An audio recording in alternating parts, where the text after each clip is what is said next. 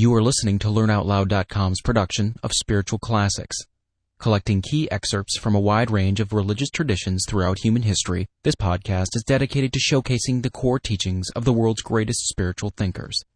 For more inspirational and educational resources, please visit our website at www.learnoutloud.com. Meister Eckhart's sermon, The Nearness of the Kingdom, delivered in approximately 1300 A.D., translated by Claude Field. Luke chapter 21, verse 31, Know that the kingdom of God is near. Our Lord saith that the kingdom of God is near us. Yea, the kingdom of God is within us. As St. Paul saith, our salvation is nearer than when we believed. Now, we should know in what manner the kingdom of God is near us. Therefore let us pay diligent attention to the meaning of the words. If I were a king and did not know it, I should not really be a king. But if I were fully convinced that I was a king, and all mankind coincided in my belief, and I knew that they shared my conviction, I should indeed be a king, and all the wealth of the king would be mine. But if one of these three conditions were lacking, I should not really be a king. In similar fashion, our salvation depends upon our knowing and recognizing the chief good, which is God Himself. I have a capacity in my soul for taking in God entirely.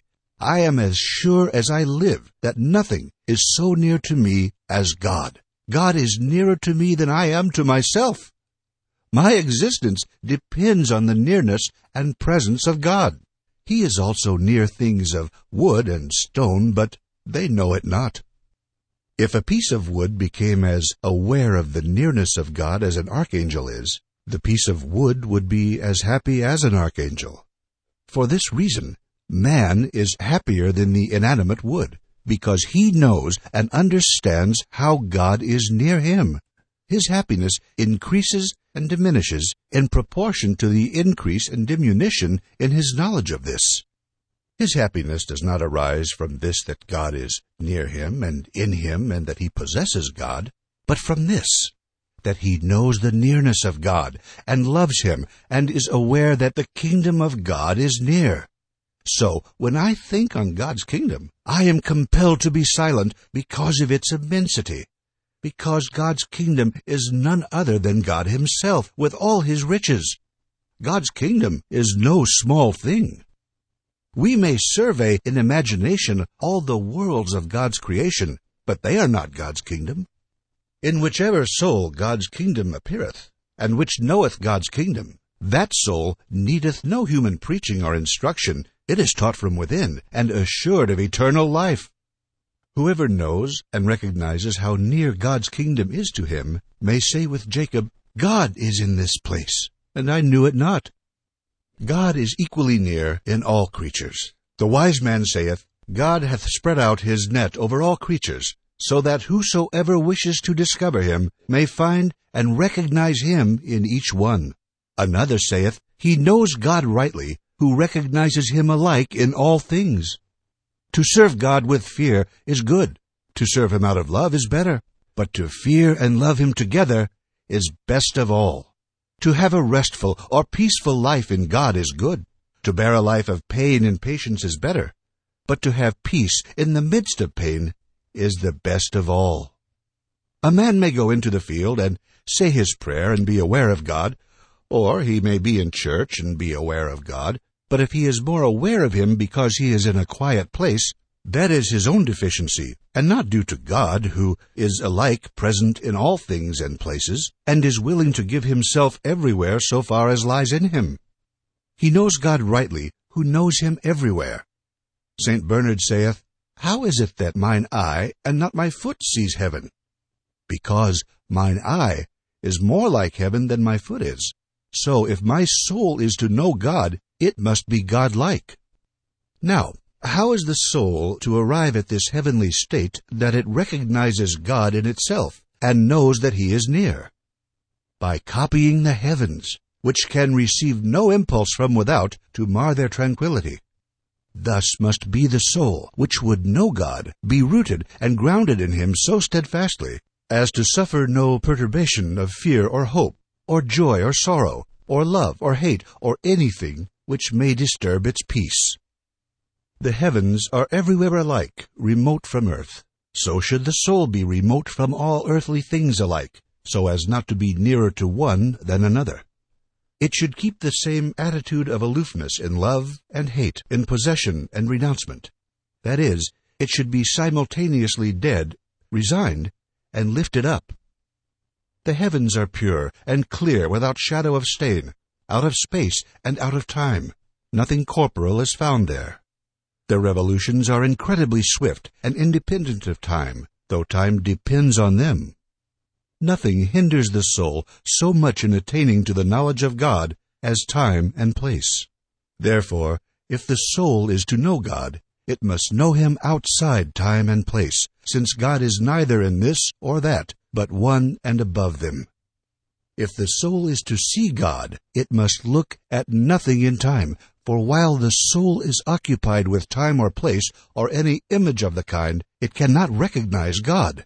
If it is to know him, it must have no fellowship with nothingness. Only he knows God, who recognizes that all creatures are nothingness.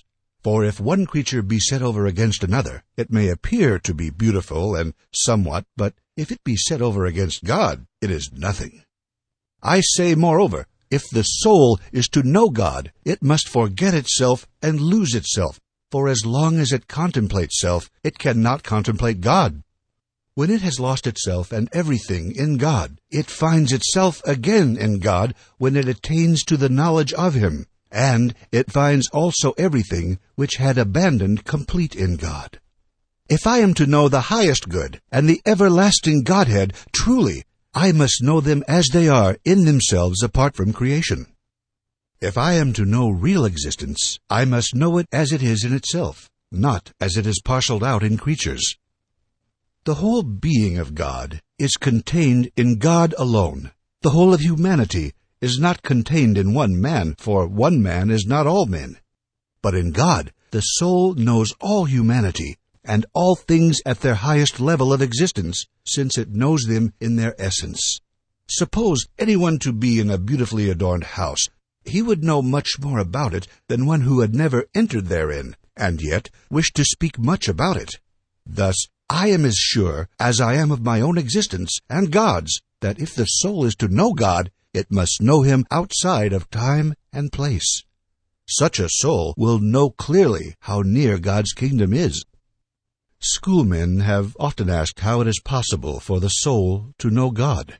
It is not from severity that God demands much from men in order to obtain the knowledge of himself. It is of his kindness that he wills the soul by effort to grow capacious of receiving much, and that he may give much. Let no man think that to attain this knowledge is too difficult, although it may sound so, and indeed the commencement of it and the renouncement of all things is difficult. But when one attains to it, no life is easier, nor more pleasant, nor more lovable, since God is always endeavoring to dwell with man and teach him in order to bring him to himself. No man desires anything so eagerly as God desires to bring men to the knowledge of himself. God is always ready, but we are very unready. God is near us, but we are far from him. God is within, and we are without. God is friendly, we are estranged. The prophet saith, God leadeth the righteous by a narrow path, into a broad and wide place, that is, into the true freedom of those who have become one spirit with God. May God help us all to follow him, that he may bring us to himself. Amen.